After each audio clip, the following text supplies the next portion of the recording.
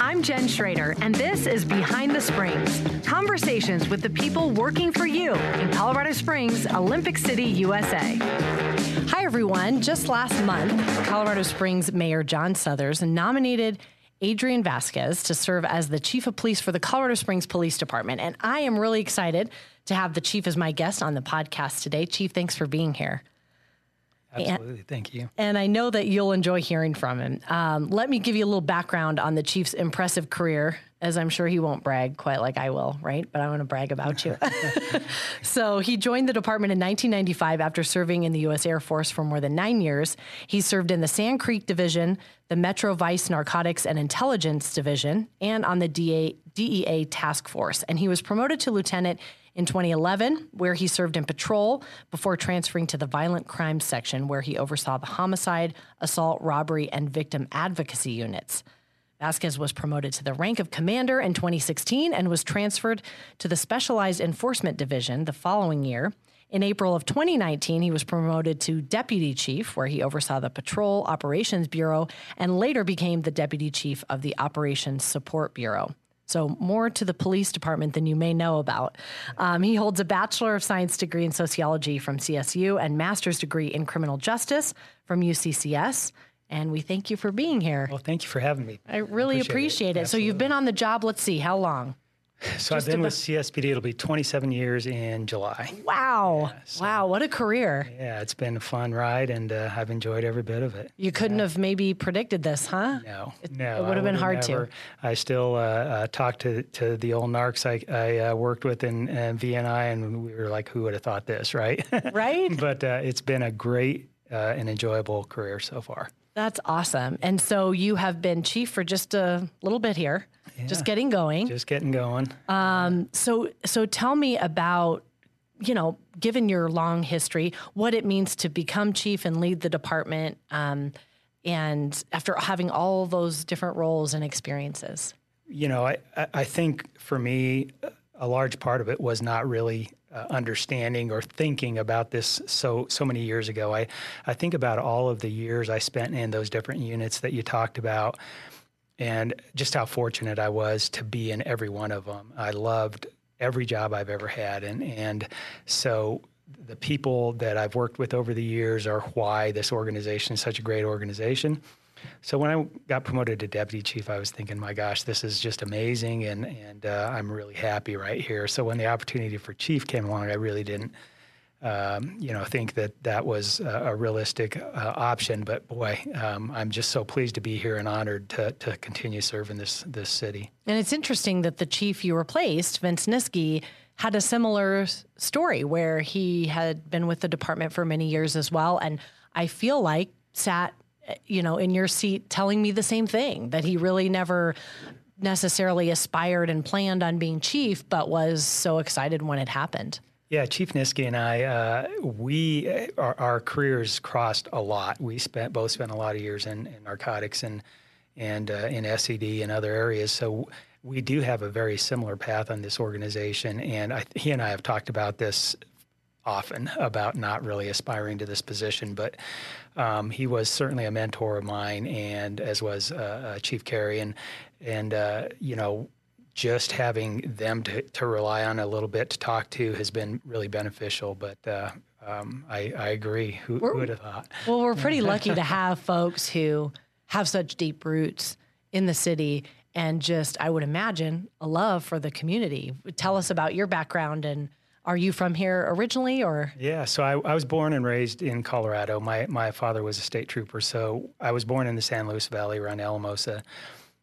Beautiful. Beautiful area. Yeah. Cold in the winter time. It's cold, but he moved us. Castle Rock was his first posting, and then I graduated high school in Pueblo.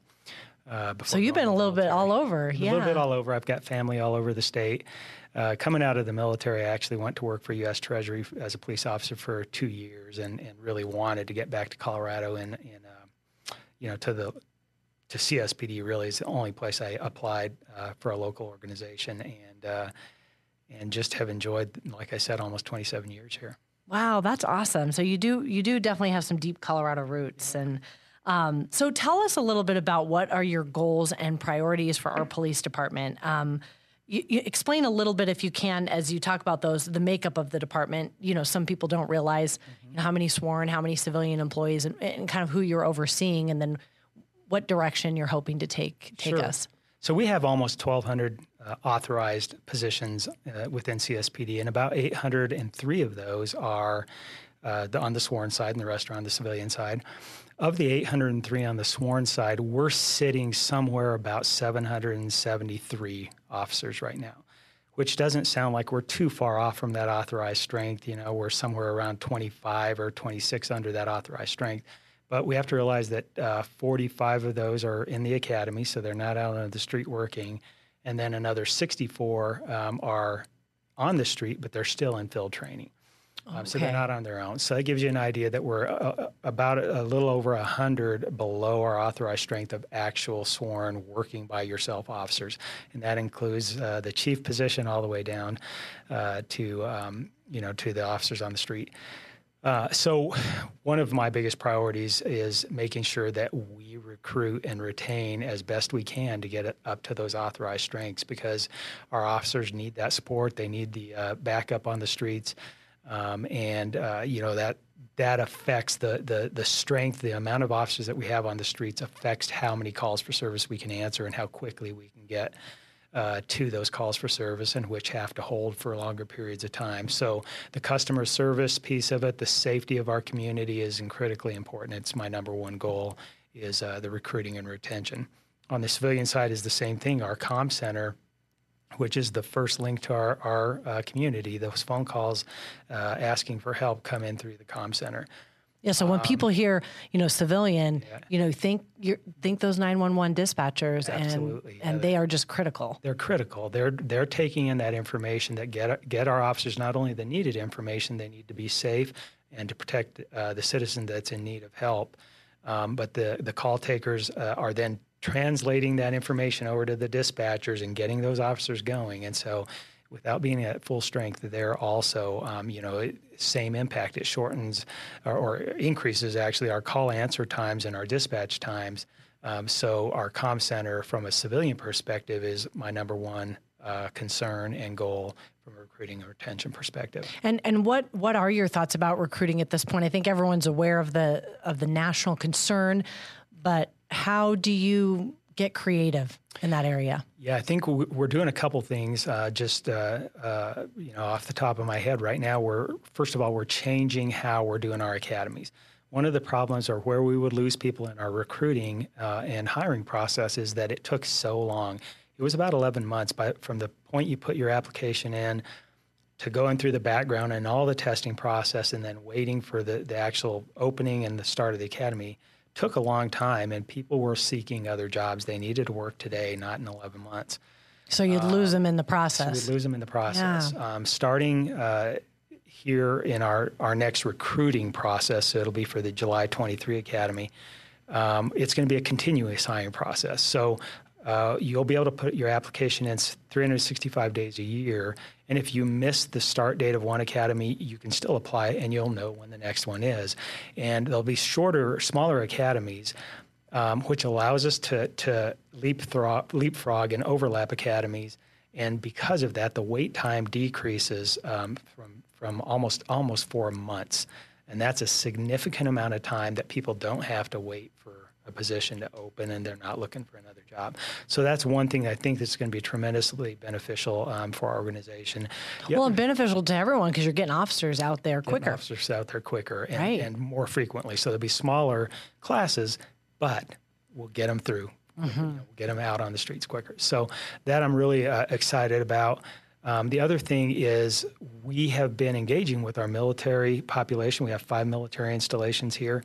And we've been engaging with them, but I don't think we were aware until recently.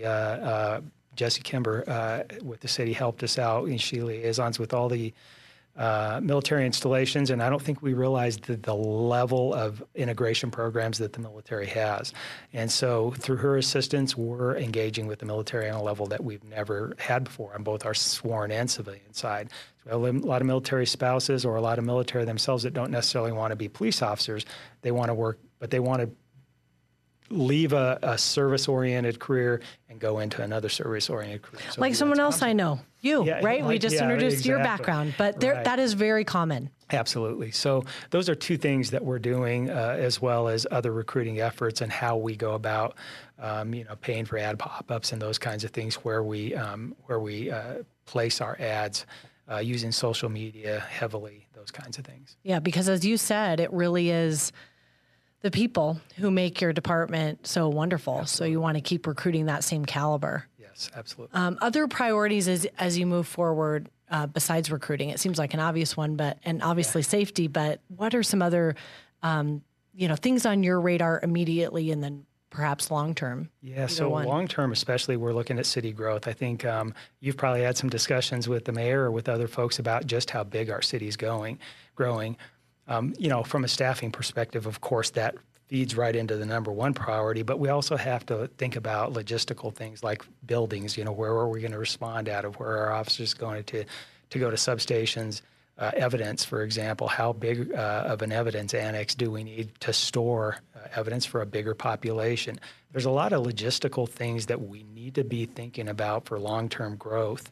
Obviously, number one priority is the safety of our citizens, but the logistical and infrastructure pieces of growth of a city long-term for how big we're projected to grow you have to be thinking about those things right now. And just how spread out we are. Absolutely. Our call, how much travel time does it take in a city that's growing, and traffic is our number one complaint here in the city, and we all know why. We all drive and get frustrated at traffic, right? So if you think about that from a police officer's perspective, they're still trying to get through that same traffic to somebody who's in dire need of assistance.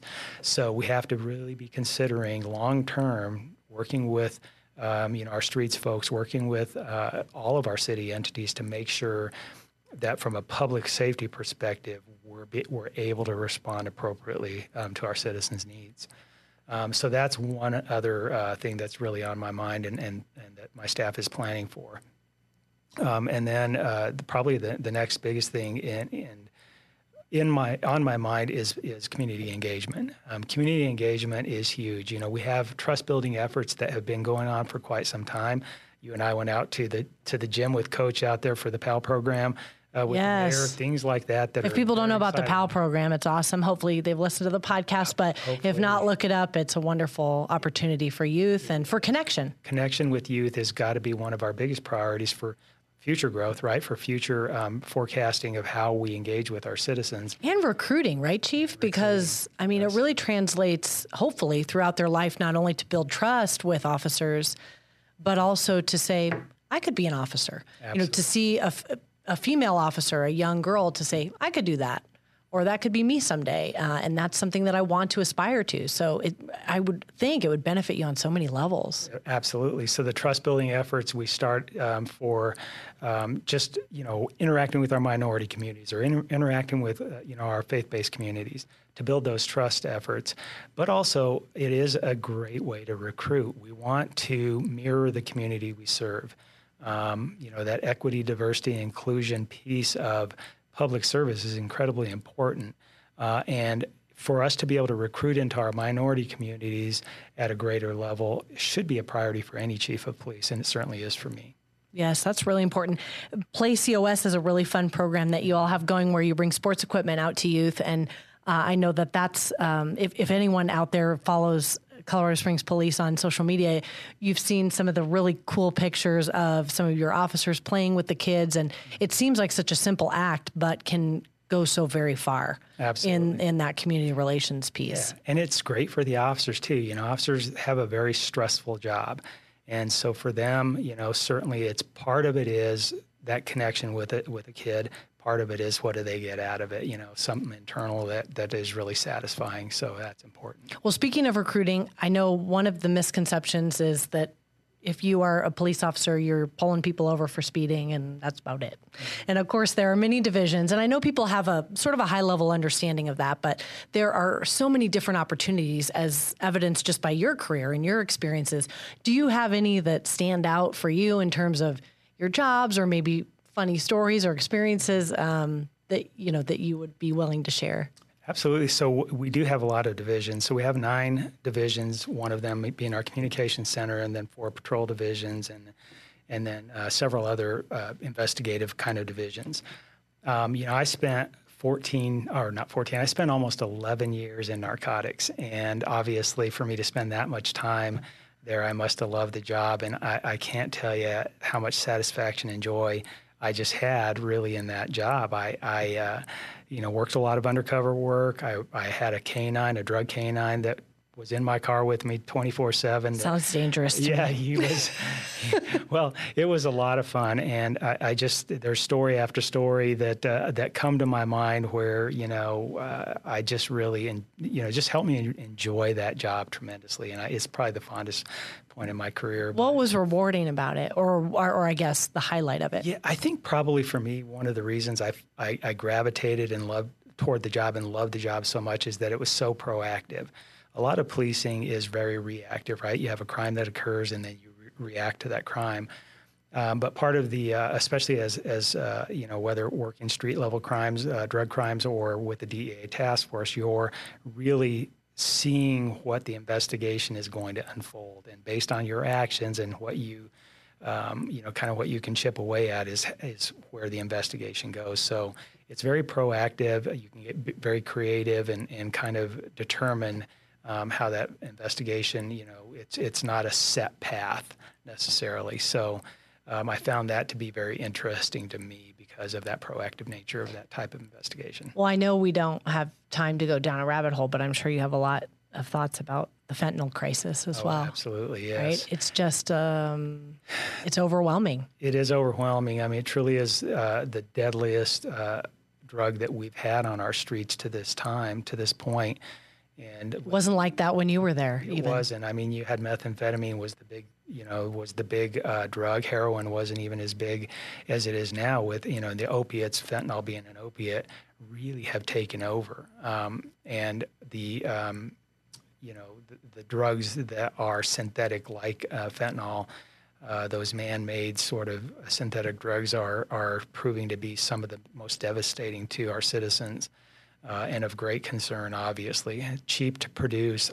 The people selling those make a lot of money on those drugs. And such a challenge for your folks that are... And it's deadly. It is truly one of the most deadly drugs we've ever seen on our streets.